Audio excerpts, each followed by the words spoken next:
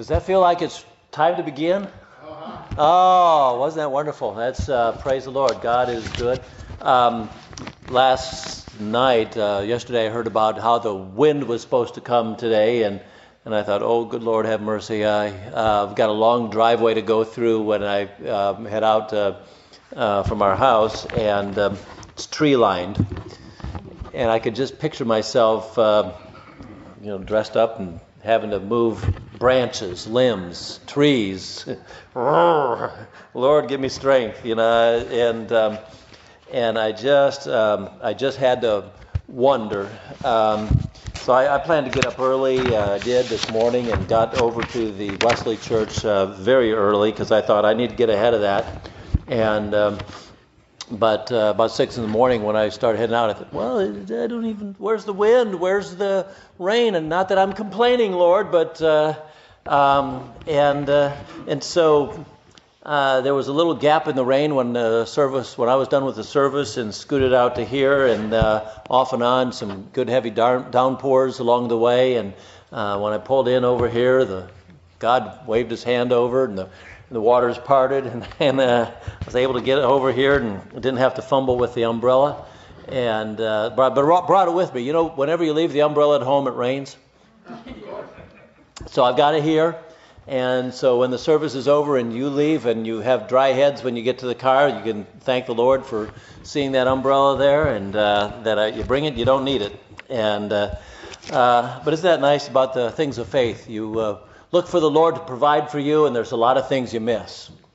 You look for the things of the Lord, and when time comes, a bunch of folks sign up, and they become soldiers, and they become veterans, and there are a lot of things that the rest of us don't have to do because they did it. And on a day like this, we want to take some time to honor them. And so in a lot of things we do today, we sing, we pray, we have some quiet moments. You might want to be praying and thinking and remembering the veterans. Some of you will be remembering your veteran buddies. And then I know there's a lot to a day like this. It's rich, it's deep. I had a community service once years ago, and I was preaching on the text in Isaiah, about how God will give us peace, perfect peace, whose minds are stayed upon Him because we trust in Him, and that was a context of war. It seems contrary to fact for folks. What are soldiers doing praying for peace when it's time of raising their weapons and fighting? Well, really, that's the time we need it most. When it's already peaceful. We take the peace for granted, but times like that we need the peace the most. But it was also very informative to me. It was when I was preaching that night. It was the night before we were going to announce bombing in Iraq, and so we were all. There was a certain mood that night, and I felt God gave me a verse, at least for my own sake, if not for the rest. And the informative part of that was. When you hear people say, "Oh, the war machine and soldiers, what terrible, rotten, awful people they are, and why have wars? And if we don't have wars and the others do, what happens to us?" There's always a thing about that. But the thing that I learned from that night that became crystal clear to me is the difference when God's people go to an army, join an army, a branch of the military. When we go to fight in a nation that pays at least some reverence toward God, and the soldiers have chaplains, and we have Bibles, and we pray together, and those kinds of things. When we have those kinds of things, we come we fight differently. We fight with a different purpose. And as a Christian nation, we fight for peace. We fight for peace. When the war is over, we're at peace. We fight for the purpose of peace. Whereas another nation that doesn't reverence God, they don't fight for peace, they fight for war. When the war is over, they look for another conflict. Winners take all, and they're looking for more to take. And it's a difference, it's a distinction. And we in America, when we pay reverence to what God has done in this country, we know that there's a difference when we send soldiers to the battlefield, or when soldiers come back from the battlefield. The whole different approach. Do we like war? No. A soldier knows more than the rest of us. Don't like it. But we know there's sometimes necessary evils. We call it that. Not a good name for it, but much better being on the Lord's side and trying to discern what we're supposed to do. So a day like this is important for us.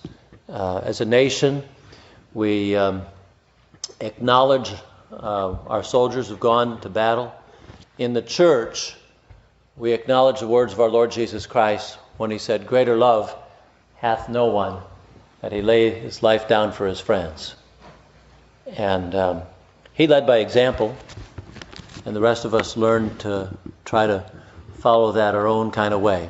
So I hope this is a great day for us as we gather here today. Take a few moments if there are other announcements that need to be made.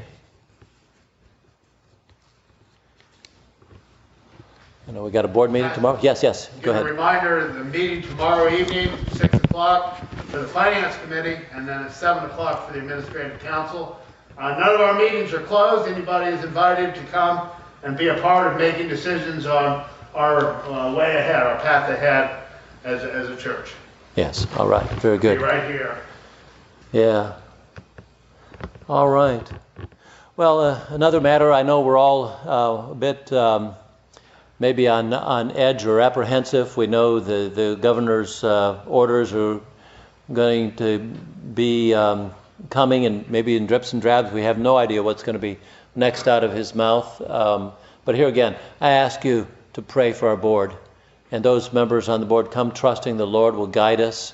And because I've learned that just wearing masks alone doesn't guarantee anything. It's more important to wash our hands than it is to wear our masks. For whatever reason, we kind of know that. We're not told that often enough. But what is it that discourages my heart? And I hate to say it, be so blunt, but when I go to the public bathrooms and observe how many people never wash their hands, and you wonder why there's viruses that spread. In the church, we understand something about cleanliness. The trite phrase, cleanliness is next to godliness, isn't entirely the truth, but it says a lot. And you have to get used to me.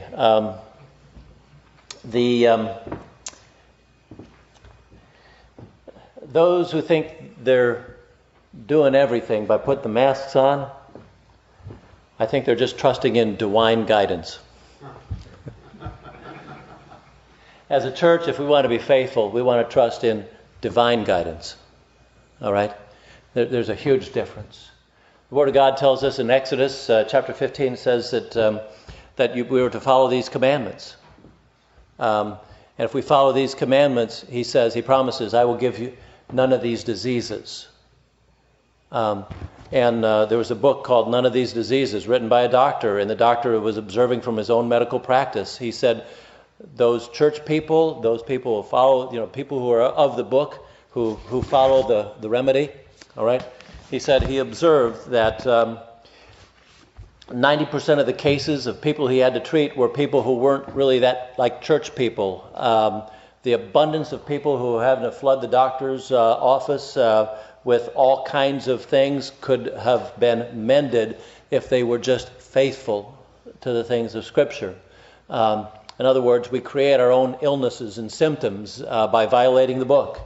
Now, granted, there's a 10% that is just part of human affliction, and it's stuff that happens, and God doesn't prevent us all from everything that's on this earth. But we want to follow divine guidance, and His help will be there for us. And I've learned to observe that, and that is true. All right, let's continue forward. Those are our announcements. If you will, let's join in our call to worship. All right.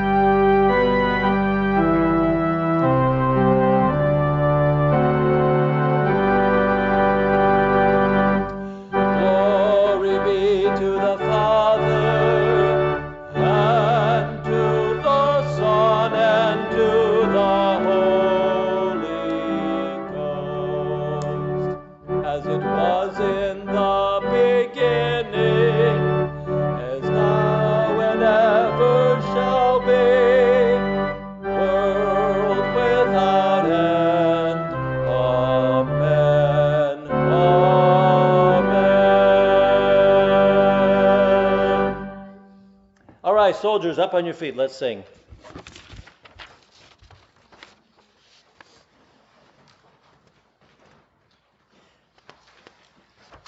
All right. If we would join in a responsive reading and tune our hearts unto the Lord. You, therefore, my son, be strong in the grace that is in Christ Jesus. The things which you have heard from me in the presence of many witnesses, entrust these to faithful men who will be able to teach others also. Suffer hardship with me as a good soldier of Christ Jesus. No soldier in active service entangles himself in the affairs of everyday life so that he may please the one who enlisted him as a soldier. Amen.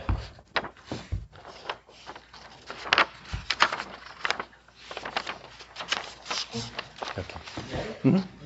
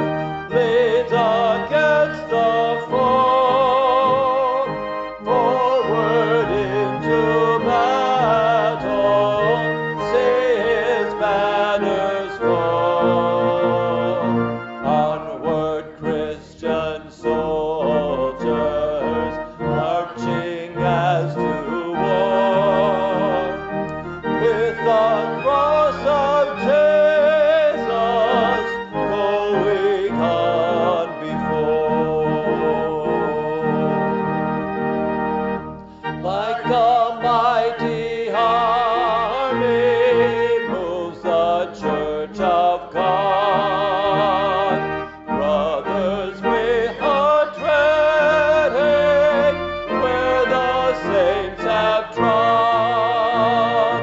We are not divided, all one body weak, one in hope and doctrine, one in charity. Onward, Christian soldiers, marching as to war.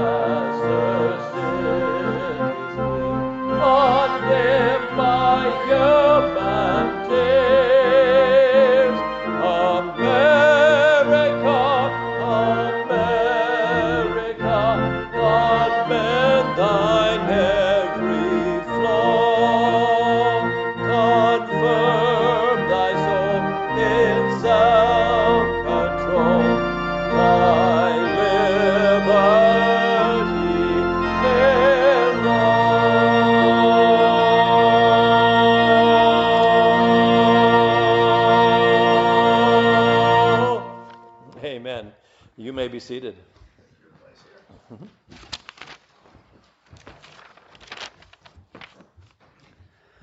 are a number of different reasons that people join the military. Sometimes they get a letter from the government that says they have to report to a nearby induction station because their number came up in the draft. Sometimes people enlist because they feel that it is their patriotic duty. Sometimes people enlist because they're just looking for something to do after they get out of high school before they really decide what they want to do, or because they need to earn some funds to go on to college.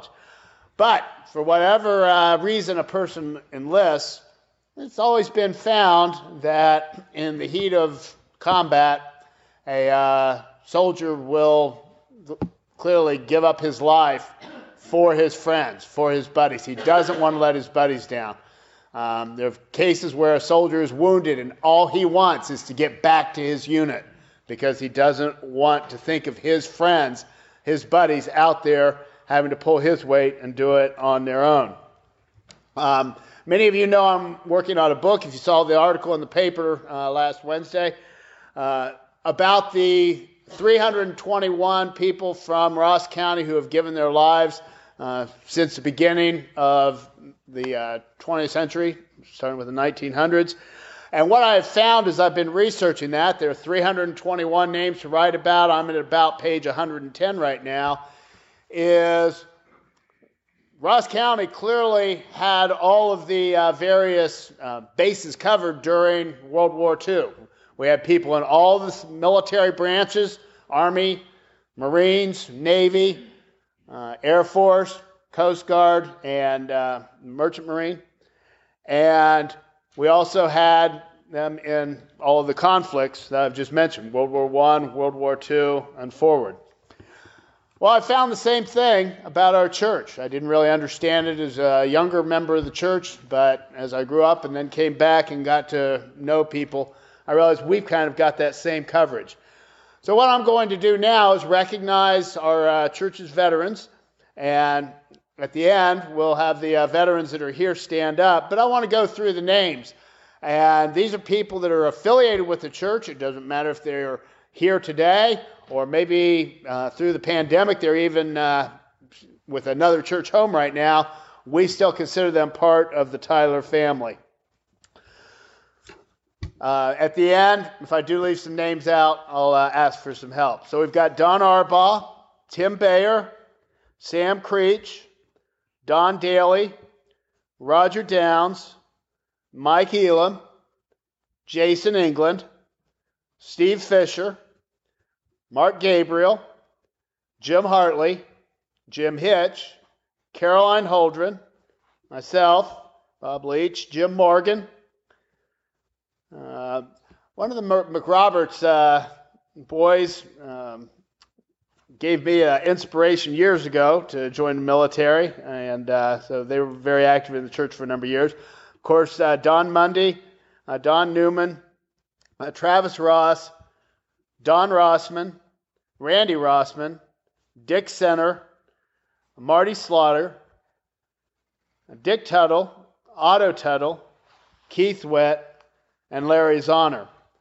And then, of course, I want to remember those who have answered their final call, as we will put that in the military. Arthur Cockrell, Frank Dirth, Stanley Hines, Bill Jarvis, Bill McCorkle, Bob Merrill, Al Miller, Russell Morgan, Glenn Potter, Walter Tagg, Lloyd Savage, Gordon Sigler, and have I neglected to mention anybody? Yes, ma'am. Yes, my dad. Okay. Okay. All right, and so we'll consider him. Okay, so. All right, I'll certainly be right about that. And I mentioned it a couple of weeks ago. A young man who went to this church and joined the Navy in the late 1930s, His name was Hope Hoffman. When he went into the Navy, he apparently got harassed enough about being a boy named Hope. It's like the song A Boy Named Sue. And so he changed his name to Joseph W. Hoffman. And he was on the USS Oklahoma and was considered Ross County's first casualty from this church right here. I bring that up now because in September of this year, his remains were finally identified. The sailors who'd been killed on that ship were buried in a mass grave. And 5 years ago, the government disinterred those remains and started using modern technology, DNA testing and things like that to identify the remains. They've identified well over half, and in September, Joseph Hoffman's remains were identified. The Navy is in the process of contacting his family to see what they want for the final burial. If they include any kind of a Chillicothe procession, Chillicothe ceremony, it would be very natural for Tyler Church to play a part in whatever ceremony might happen, gravesite service or whatever. And so we will today remember Joseph Hoffman as well as one of our veterans that is part of our church family. So I want to thank everybody for the opportunity to recognize our veterans. If there was another name that I didn't mention, somebody can just give that to me after the service, and we'll include that on our list. So with that, Pastor Hogue, we've got the joys, concerns, and special opportunities.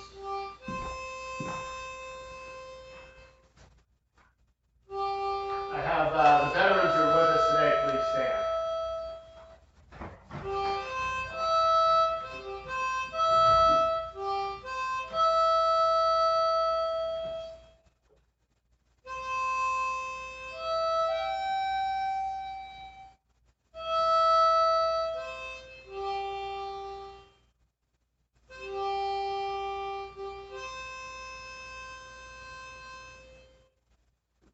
Thank you. Please be seated.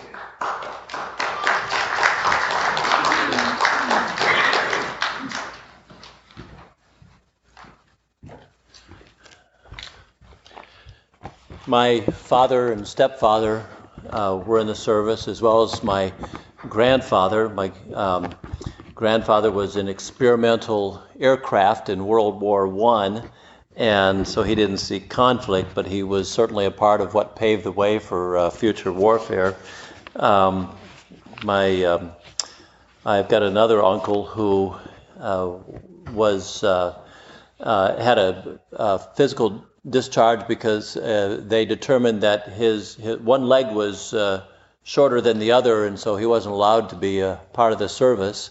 And I remember how striking it was. Any time I ever heard him tell about that, he always looked as if he was ashamed of himself that he had one leg shorter than the other and couldn't be in the service, because he knew how many others were physically fit and were able to go, and he was not able to join them. And so that's the weight of those feelings have an incredible effect on a person, and so that's just the importance of what we regard as country, as so many blessings God's given, and we learn to cherish them in so many different ways.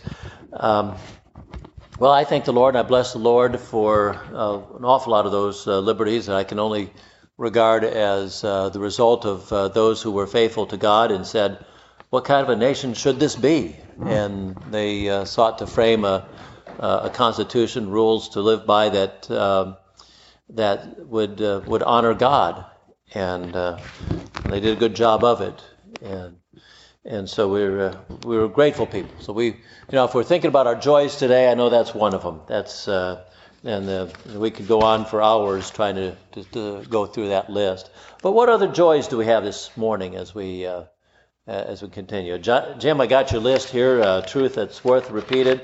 The word truth was repeated in an awful lot of the hymns that we sang, and so I'm with you on that. So, but what other joys do we have this morning?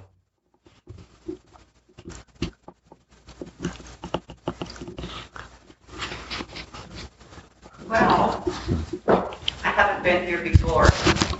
I came by the invitation from Jim Morgan and with my dearest friend, Bonnie Heaton. My name is Caroline Marrow, and I want to thank God for Bonnie and for Jim, and we finally brought our Bonnie from Greenfield, where she had lived for 3 years, back here to what I call her home, Chillicothe, where she can be close to all of us who love her dearly. She's the sister of my heart, and we have been through so many things together. There was not enough paper in the world to write it down, but we've made it. Right. We've come through so much, and we are all, our little circle of friends and even people who don't know us that heard about. We were trying to find her a place to live. We were trying to find furniture, and 5 or 6 of us all got together, and I said, I've been trying to get rid of this furniture in my living room. I can't find anybody who wants it. It's very nice. We backed up the truck and loaded up the living room furniture. We went down. The other friends gave her furniture. We did everything that our hearts said, do that. And I've never been so happy and so thankful and so grateful to God for taking us through this, because physically, mentally, it was very, very, very difficult for Bonnie. And I just feel that all of our love got her this good. She's become stronger. She's eating better. Her voice is stronger. And I feel so grateful that God had me to be a part of this, and because I have been extremely invalid-like all last year after a nearly fatal fall, and I couldn't walk or anything, and then I got better, and she needed me, and God let me be there. Great. Great. So I thank you all. Thank you for listening. I hope I didn't shout around. Wonderful. Thank you. God bless you. Yeah.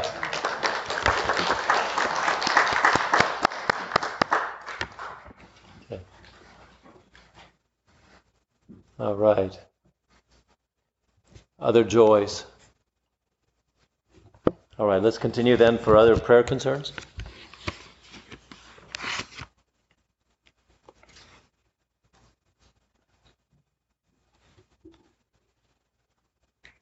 All right, I don't hear well. Yes, please. I do have something to say. I am so glad to walk back through the doors of Tyler and to friends I made here. When I went to Greenfield to live with my oldest son, I went to be a help to him after him having lost his father. And I found out I was living with an alcoholic. It's terrible to live with an alcoholic, especially when you love with every bit of your heart. I was there for 3 years. And if it hadn't been for a group of friends here, 5 people, of which Caroline was one, I would never have made it back from there, because I just felt totally beat down by a son that I dearly loved. It would never be physical against me, but what he could say, and to see him come in drunk every night, night after night, 7 days a week, was one of the worst, hardest burdens I've ever carried on my soul. I mean, it hurt so much worse, and I didn't think I'd ever hear this from my mouth, than the death of my daughter, which is a tragic death. But I know where she went, and I don't know to this day where this son will turn out, whether he'll be with Savior, whether he'll be with God. But I just pray for every bit of my body that my son Rick should his life now. I walked out on him and left him with the friends. He didn't even know the story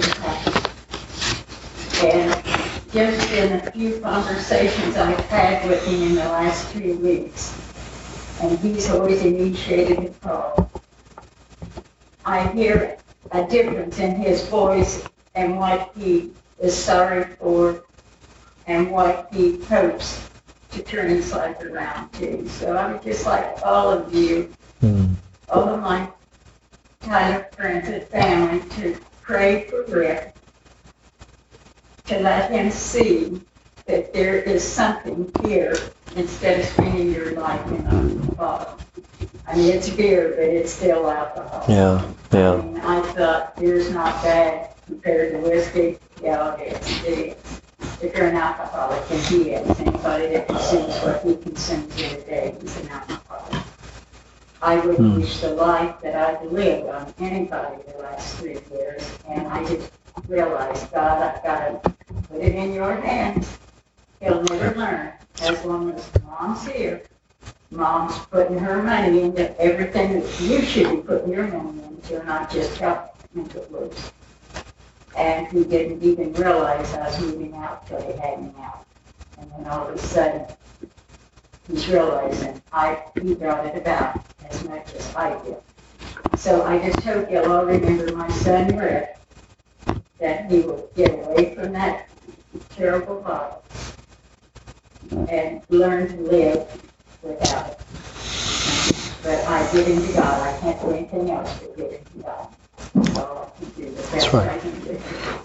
We have to save her. I'm We just, have to save her. Yeah. I'm glad to be back and what I worked for my family since the time first time I walked in this door. I want to be back for all of my friends from school that I used to get with the last 3 years. I've had very little contact with any of them. I want with the people that know God. And I found out you cannot save an alcoholic. You can't save him unless he or she wants to save themselves. So I just turned it back to God. And I pray that God will keep him safe for himself. Yeah. Well, he has so far. So, when you said the last couple of weeks, it just made me think that what the scripture says, godly sorrow leads to repentance. And maybe he's moving in that direction. It sure sounds possible. We want to certainly, friends, join her prayers. Would there be other concerns? Yes, please. Yes, my good friend who had a stroke, which left her, issues. And she tested positive for COVID. And because of her fragile condition, she had to be hospitalized, and she's going to be there for at least 21 days. So I'd like prayer for her. Jean? Jean. Jeannie, okay.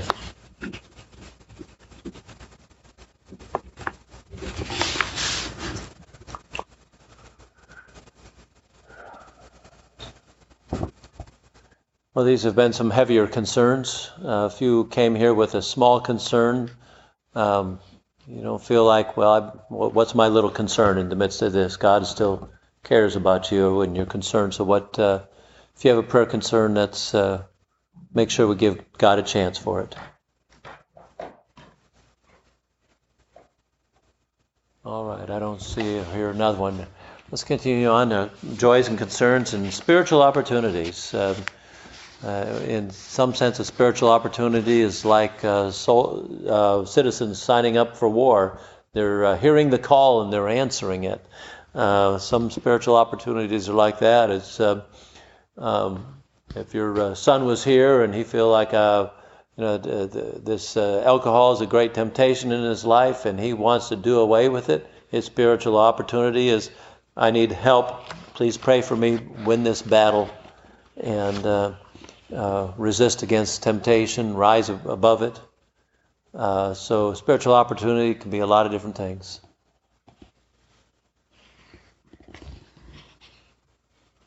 All right.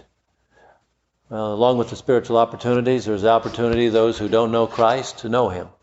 And again, wherever Rick's spiritual state would be, We pray that he's in that category, that he will come to know Jesus.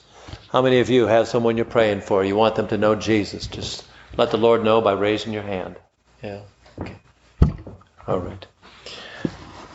Like soldiers down through the years, they've often, their go-to song that prepares their hearts would be our prayer chorus this morning, Abide With Me. So let's sing together.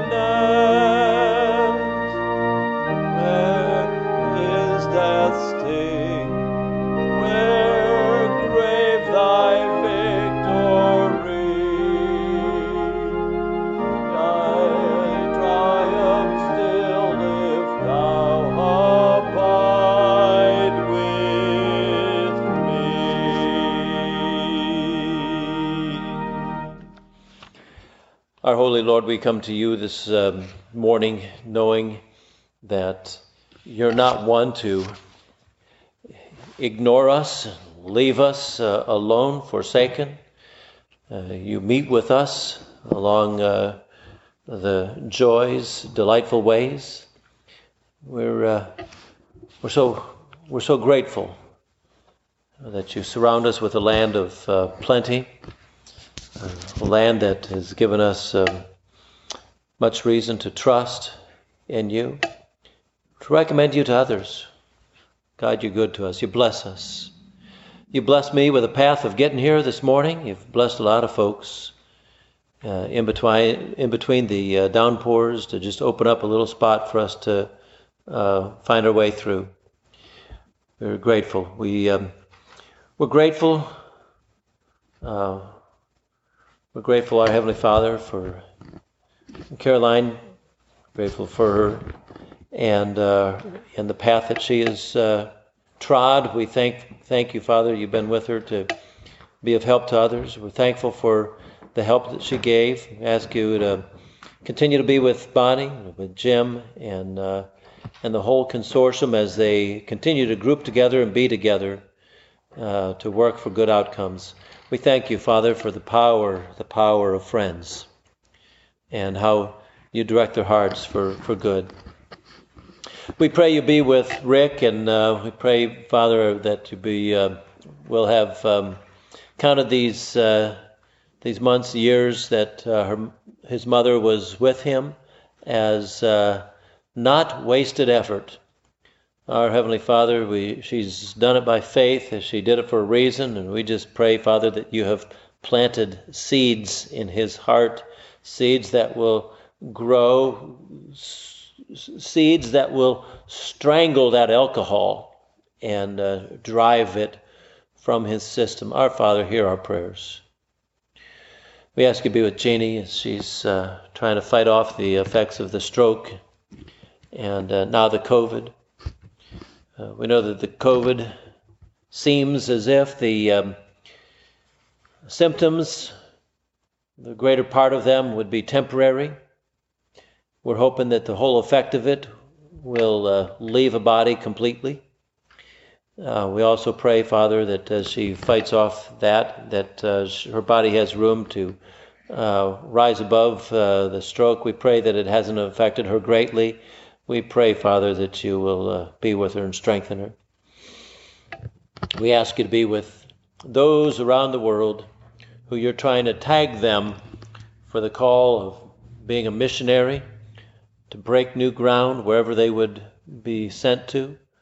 And Father, that you would raise up provision for them from one church after another, from one family after another, to be able to fund the work of your gospel throughout the regions of this world. We know that that our Lord won't come again until every ear has heard and chants across this world. And we know as your church, we're trying to be faithful to be able to be a part of the missionary movement.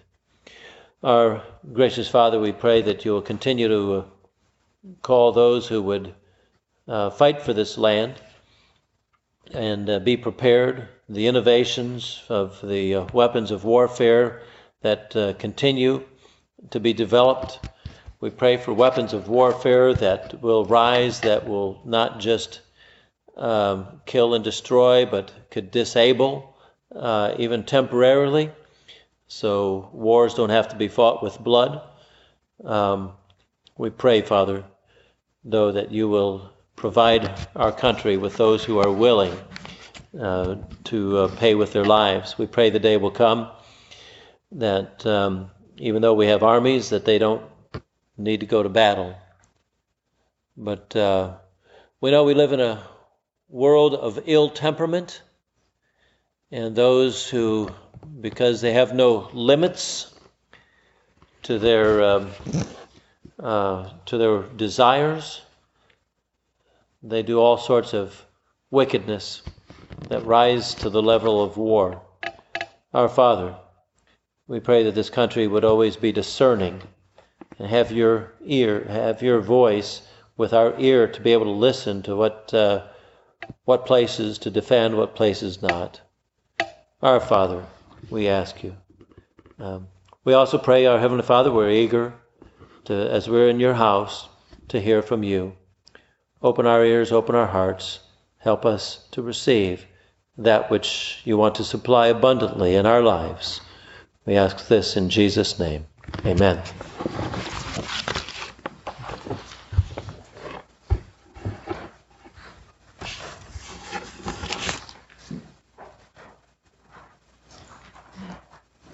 Pastor, before we perform, may we share the Lord's Prayer together? If you would, let's bow in prayer, the Lord's Prayer. Our Father, who art in heaven, hallowed be thy name. Thy kingdom come, thy will be done, on earth as it is in heaven. Give us this day our daily bread, and forgive us our trespasses, as we forgive those who trespass against us. And lead us not into temptation, but deliver us from evil. For thine is the kingdom, and the power, and the glory forever. Amen.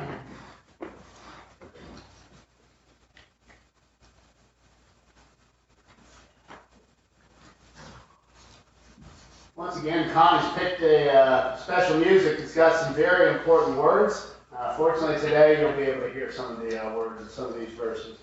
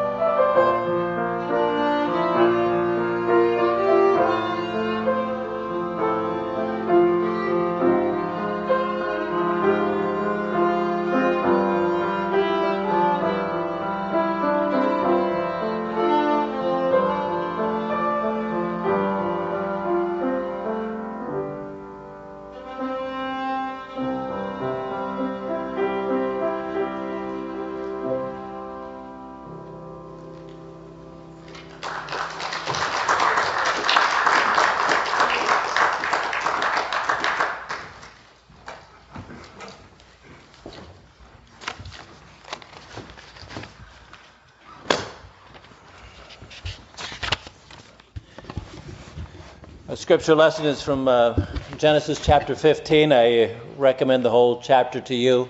I'm going to read just the first couple of verses.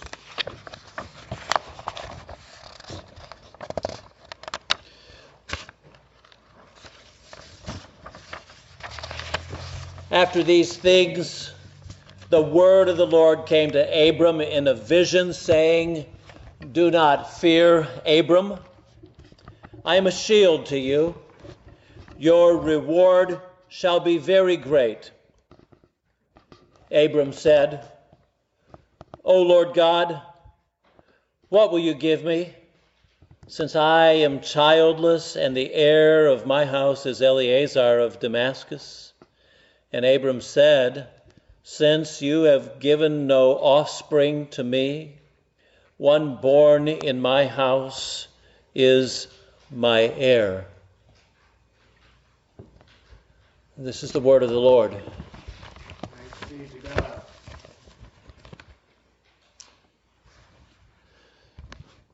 This is a purposeful day in the life of our church and the life of our nation. Again, we acknowledge the veterans. The nation remembers the veterans in one significant way. We, the church, have another layer in which we honor and recognize what the veterans have done, how they've risen to the call of duty, sacrificed their own interests. Rather than go their own way, they've yielded to a voice not their own. In this passage we see Abram doing the same thing. Baseball, of all other places, baseball presents what they call the Bob Feller Award. It's they remembered how Bob Feller left the baseball field during the time our country fought in Vietnam. He left to answer that call. All the riches that baseball could promise, he left and served the nation. This year, baseball will acknowledge Brooke Robinson, as well as an Ohioan by the name of Craig Stammen, in what they've done. Craig Stammen has taken many trips overseas, beyond the battle line, to be with soldiers, just to be with them. And as a professional athlete, to be able to give of himself. Down through the years, we remember the likes of Elvis Presley and Sean Connery and Soupy Sales as joining the battles. Another Ohioan gave his service to the country, Drew Carey. Spent some time, of course, more recent memory we have of Pat Tillman, who left the NFL and died in Afghanistan, what was thought possibly due to friendly fire, but he gave his life in service to this nation. Even Walt Disney once tried to sign up for the armed services, and they caught him as being too young to join. Maybe being branded too young to join stuck with him, and there's part of him that stayed young forever, and we're grateful for that. But there's a lot of people who have joined, and I like to think that a lot of our nation's ills could be swept away if we could gather the young people and all of their many foibles that they've learned to follow a different sort of a way, sometimes a self-indulgent, self-absorbed manner of life. If they could just be in the audience of a couple of veterans telling the old stories, telling what it meant to give of themselves to the nation's service. Used to substitute around Washington County, one of the schools, Fort Fry. One of the teachers used to always make sure she brought in a veteran, and the veteran of choice was a fellow who was in his early 90s, last I was aware of, and he would come to the class and tell some of his stories, and it would be some of the favorite memories of that class. And the next class would always look forward to, because they'd hear so many times of this veteran who would come and sit down and spend some time with them. But I have to wonder though, if how many veterans, 20, 30, 40 years after the conflicts they've been a part of or the training that they've been through, how many of them, 20, 30, 40 years later, would still be willing to come back to the battlefield and give themselves to service, where your bodies wouldn't feel ready for it, but the heart's there. And some, I think the most of them would feel like you, Bob. They'd love to be a part of it, but they maybe sometimes question their body's preparedness, but they sure would want to.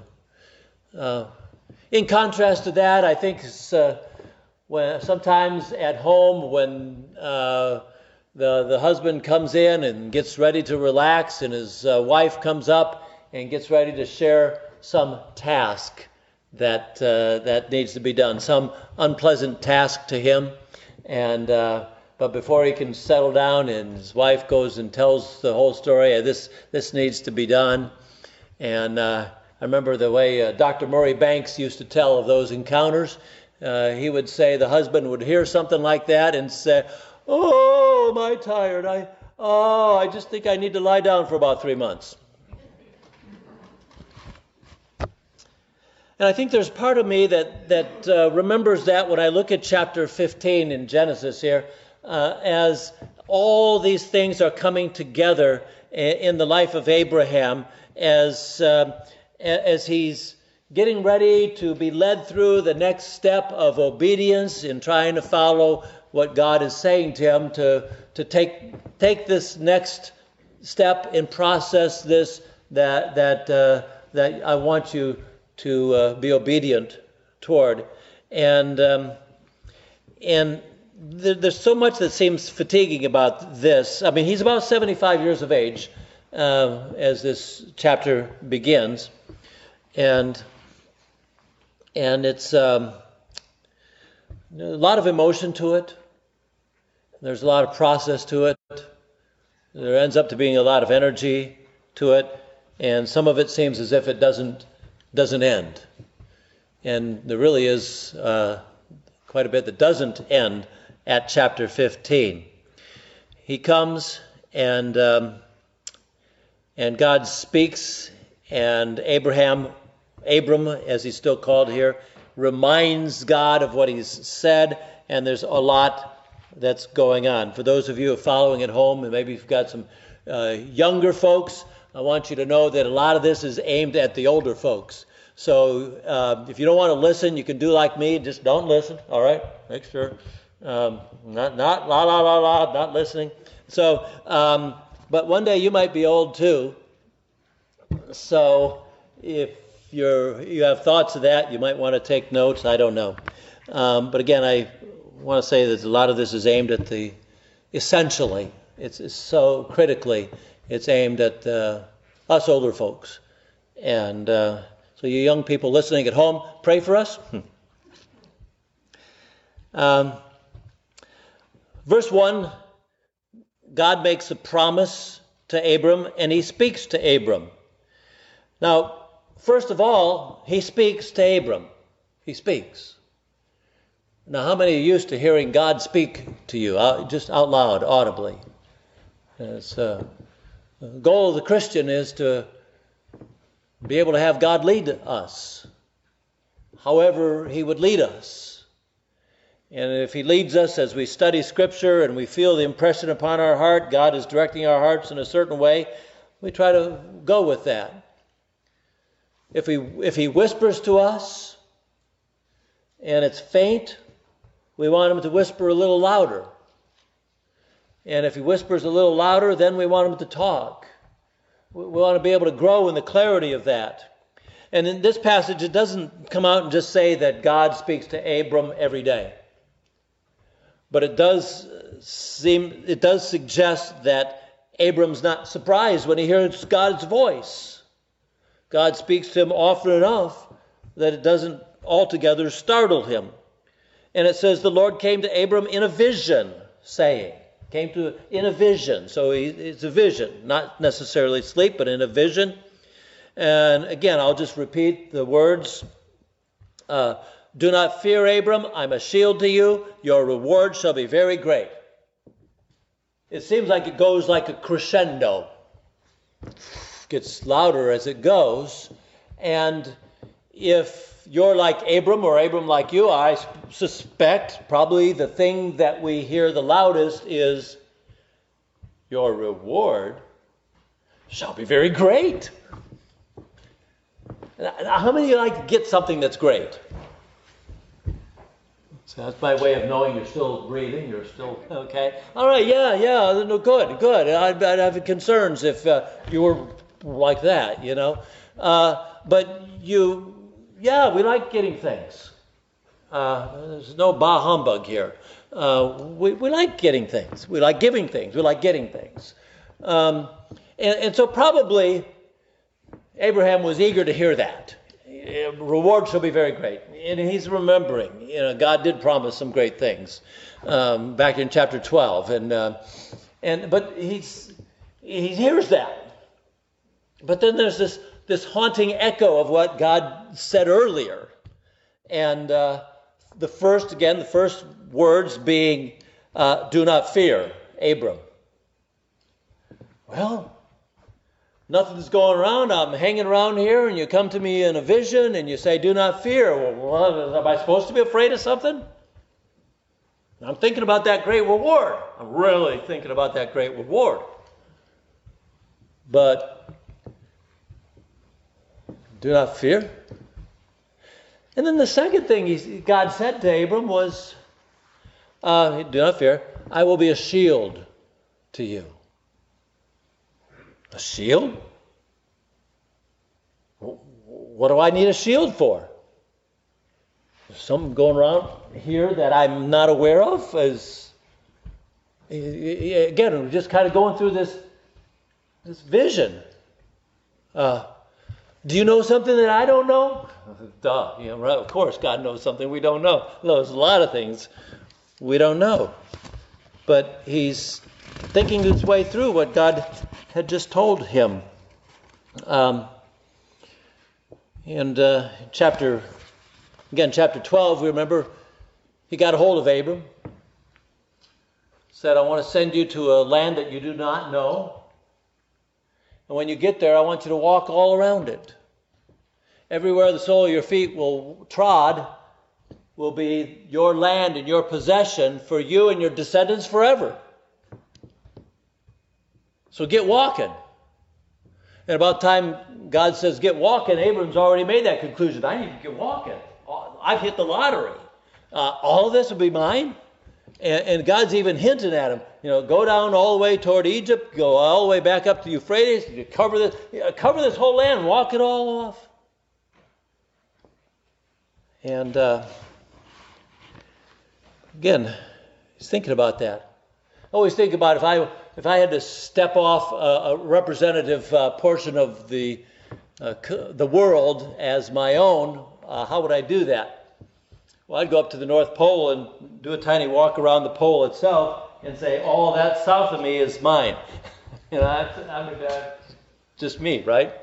I think that's the easy way to kind of circle I've done the circumference of the whole earth. I get everything south of there. Abram didn't have a chance to think that way.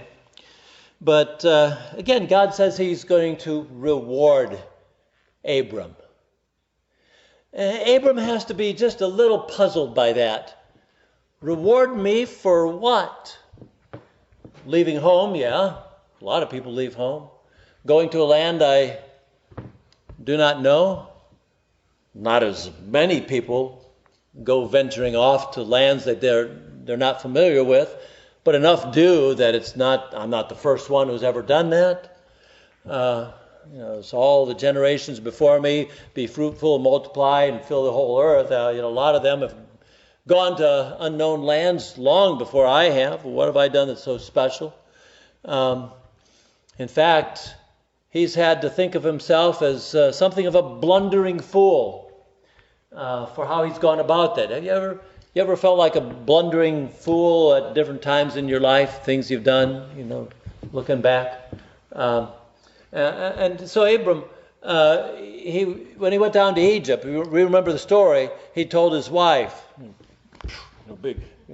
putting his big Tarzan chest out and say, all right, honey, I'll tell you what we're going to do. When we get down to Egypt, you just tell them you're my sister so they don't kill me. Real brave. That's my man, right? That's my Abby. And so she's obedient. She does just that. And somehow it doesn't fall all the way apart. Big, strong guy, not as brave as he thought he was. And somehow they got out of that, and God was able to spare because he's watching over them. And he gets out of it with a lot of possessions the Pharaoh granted them. And going on, we're walking, just trying to be faithful and obedient. Abram, thinking about this thing that God said to him, though, do not fear, I'm a shield, great reward. If your boss says, I need you to pick up pizza for all the guys at work for lunch, but here, put this bulletproof vest on, put the riot gear on, and head out with the assault weapons, you get a little nervous.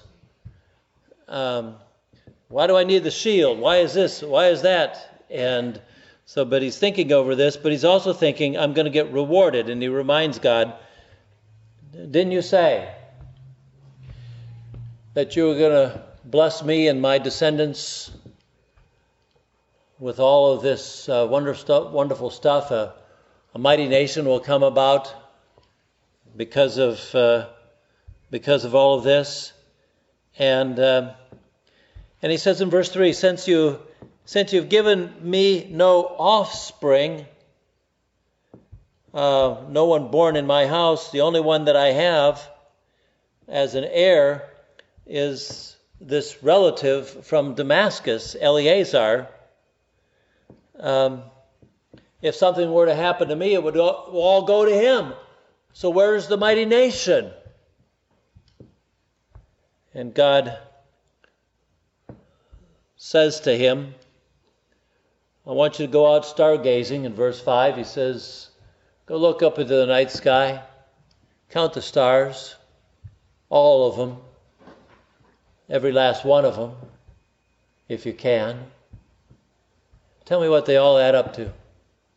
And he said, your descendants will be as the stars in the sky, it'll be as the sand on the beach. It'll be endless.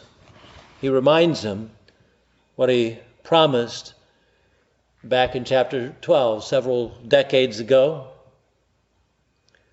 Did I tell you this? Something about this is just fatiguing. This whole process of getting to chapter 15 and looking at his life and seeing I've gone nowhere. I've gotten nowhere closer other than I'm stepping off a lot of land. There's no descendants, and yet God says, I will do it. Verse 7, God explains to him how much he is in control. God tells Abram, get this now, this is what God tells him. God says, and it says, and he, that's God, and God said to him, that's Abraham, I am the Lord who brought you out of Ur of the Chaldees to give to the land, to give you this land to possess it. God says, I called you out, I brought you out of Ur to this land to give it to you. Abraham hears that and has to say, funny that. It's not the way I remember it. You go back to chapter 11 and verse 31, and it says this, And Terah took Abram his son, and Lot, the son of Haran, his grandson, and Sarai, his daughter-in-law, his son Abram's wife, and they went out together from Ur of the Chaldees in order to enter the land of Canaan. And they went as far as Haran and settled there. In Abram's memory, he's looking back and saying, my dear old dad took us out to this land, and you're telling me that you did it? And God is beginning to make Abram aware of how he works. Sometimes we look at our lives and we look around and we think, I don't see where God is making anything happen. And I was hoping he would be more definitive and more overt. But I don't exactly. I pray to him. I do all these things. And where is he? Where is he doing anything? And God is telling Abram, you thought your dad was doing all this? I want to tell you something, Abram. I was pulling the strings. Abram, I want you to know for certain, I want you to be clarified on this whole matter. It says, I am God. I've got many strings. And I've got a lot of pull. Amen, people? God's got a lot of pull. We don't always see it. But if we did see it, wouldn't it be a cinch to follow him? You know, neon lights flashing, this is God. And, we'll all go over there. Okay, I'll quit sinning. I'll quit. And it's like he wants us to follow with our hearts and trust him. And if everything was that easy, we wouldn't have to put much heart into it. So he literally strings Abram along and pulls him in the right directions.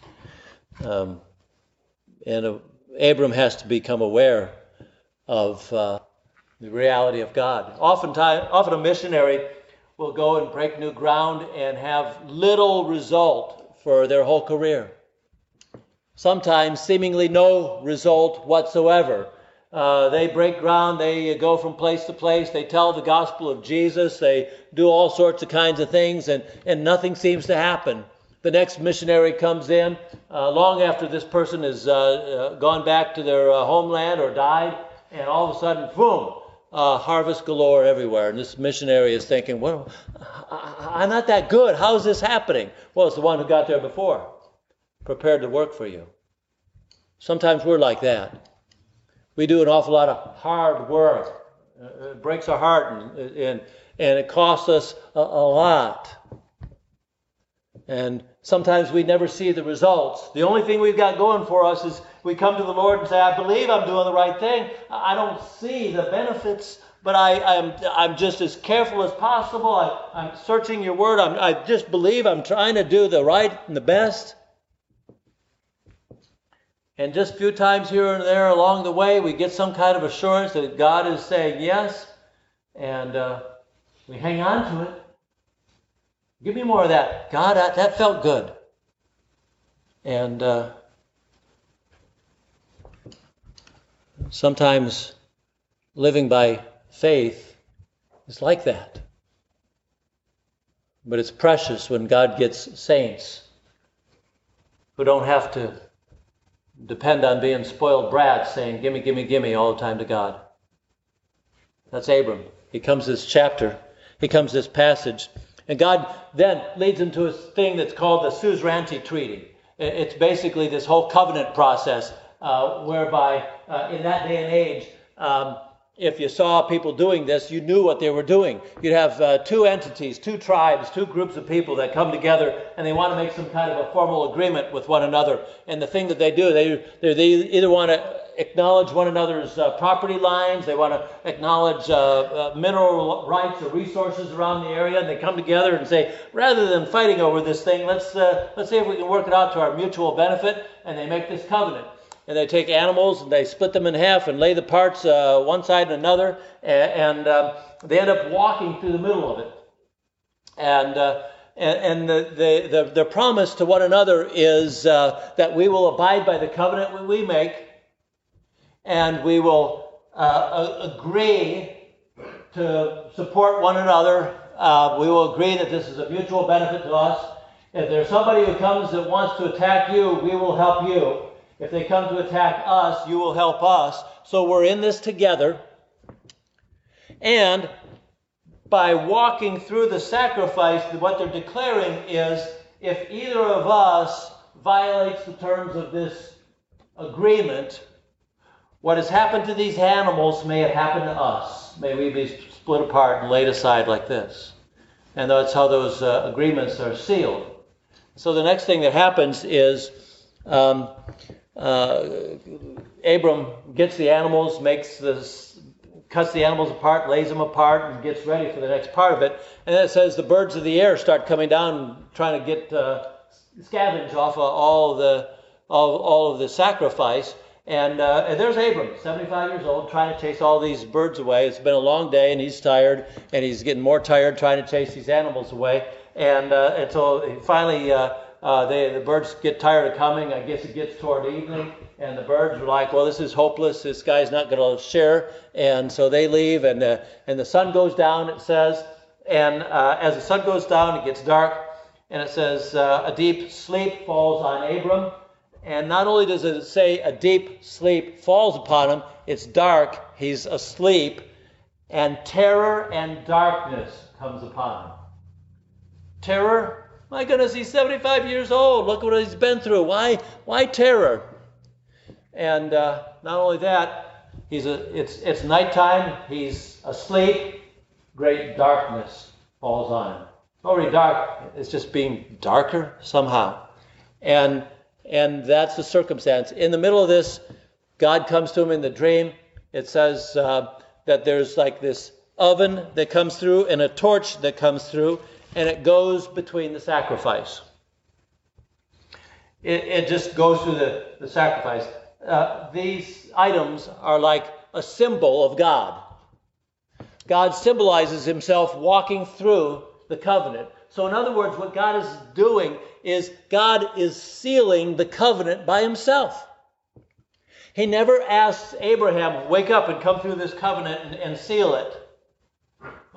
When Abram wakes up, the deal's done. God sealed it by himself. Why? This is critically important. When God makes this covenant to Abram, he accepts the whole terms of the covenant, the agreement, by himself. He puts it on his own shoulders. He doesn't even ask Abram to walk through the covenant pieces. He doesn't even say, Abram, come through and be a part of this. Seal your promise of this. God puts it all on himself. Isn't that what Jesus did at the cross? He put the weight of the whole sin of the world on his own shoulders and didn't ask humanity, get on this cross with me. God sets the terms of the covenant and he seals it himself. I mean, what would Abram do? He walked through the sacrifice, and then someday an enemy of God starts picking on God, and how's Abram going to defend God? God puts it all on himself. And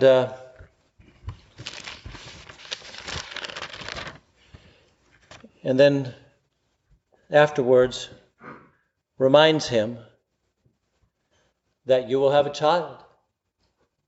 Well, the rest of the story we know. I'm going to rush through it. We know that he must have told his wife because after a while Sarah does some thinking, and it says they were 10 years in the land, so Abram's 75. He's now 85. And Sarai says, here's my servant, go into her, the child will be ours because the servant is my property, and so whatever she bears will be mine. So this will be our child. And so he does that. A year later, Abram's 86, and they have this child, and for the next 13 years they raise Ishmael. And they're saying this must be the nation that God promised. Through Ishmael will be the nation. And so 13 years later, God says, that's not it. That's not the right one. Ishmael's not the one. Now, imagine putting that much time and effort into raising up Ishmael, thinking that he's the one. You were 75. You were a lot younger when you were told initially that you'd have a nation. And you've been following, you've been serving, you've been a good soldier, you've been a good trooper in all of this. You've been obedient, and you've this whole night of the sacrifice. And then the child, 13 years old, Ishmael, God says, you're not the one. That's not the one. Ishmael's not the one. Try to tell your wife. I took my wife up to northern Ohio years ago. We were young kids. Years ago to meet my grandmother. We planned to spend the night, and she's they were in northern Ohio, about 10 miles off Lake Erie.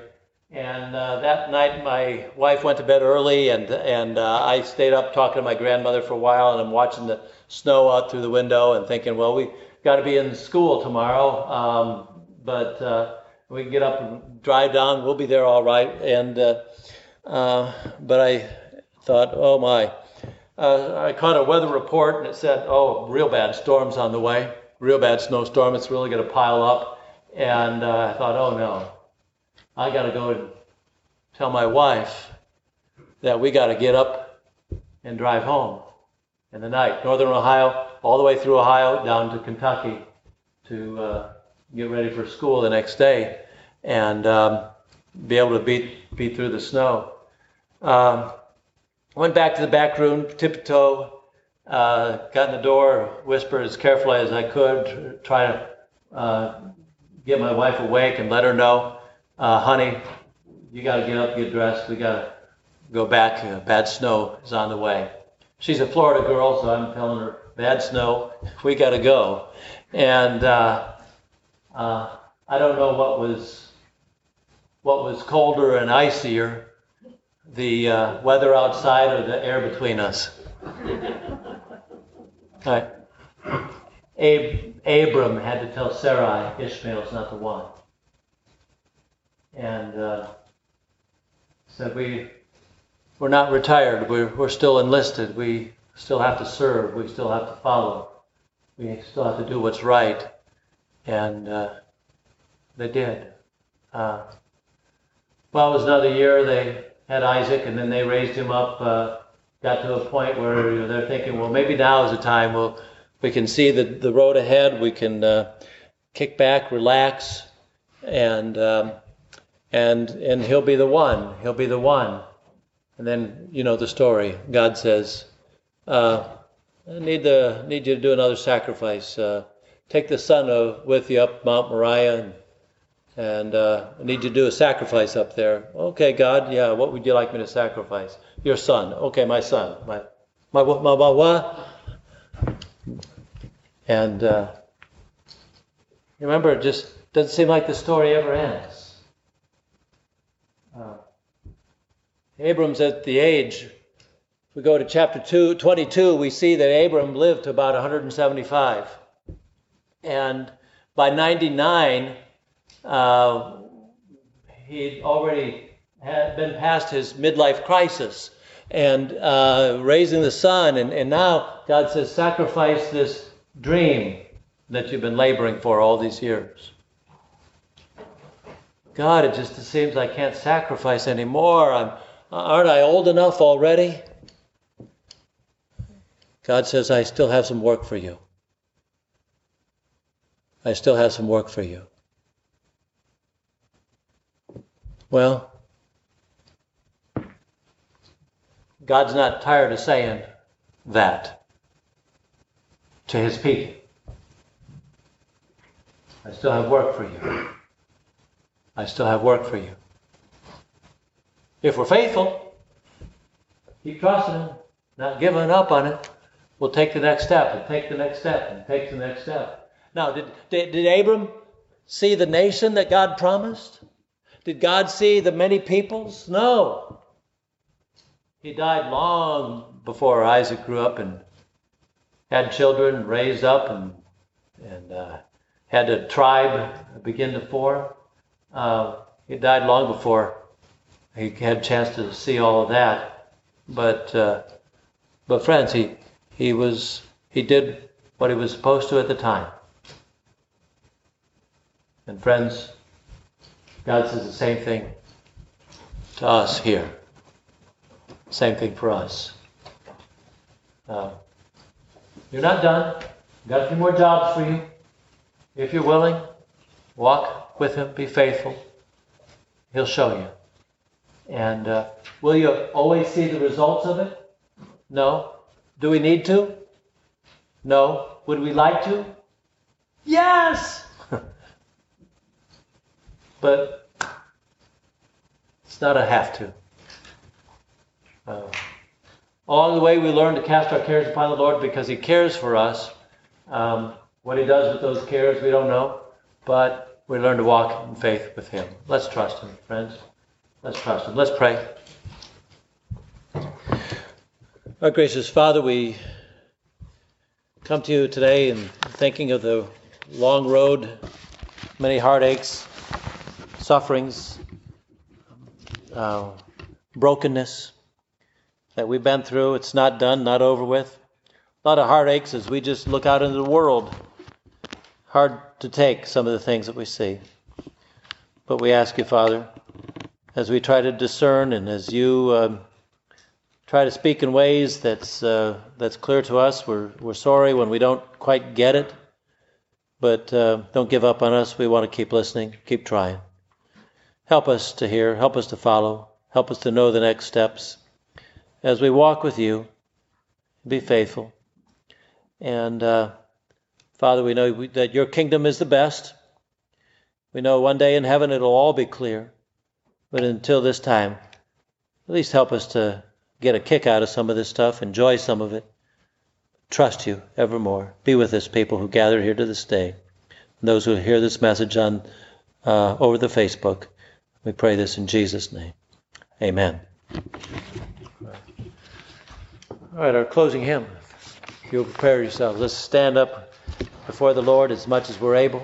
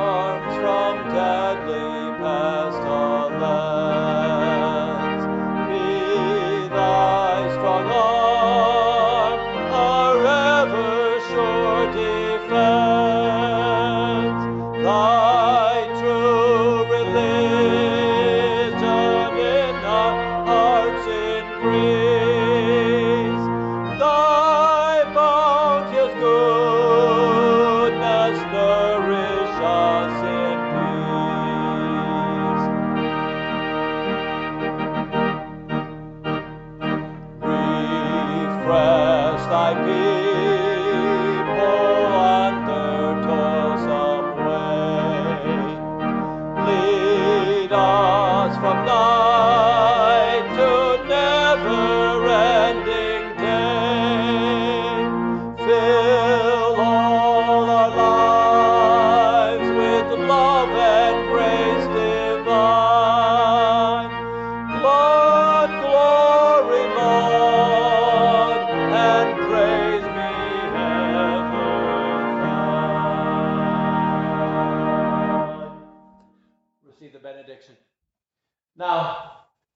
stand before a God who loves us, greatly provide for us, let's all receive from him blessing and true affirmation and guidance in the things that we're trying to do. As we live and sacrifice for those to follow, younger generation, many who are on wayward paths, others in quest for convenience, all the kinds of things. We've learned to walk those paths ourselves and learned a steadfast way along our way and learn that we can follow his way and not feel off target. May he place us in the paths where we can be of that great use and great enlightenment to this generation to come. That there still would be a great and mighty nation to his glory. In the name of the Father, the Son, and the Holy Spirit. Amen. God bless you all.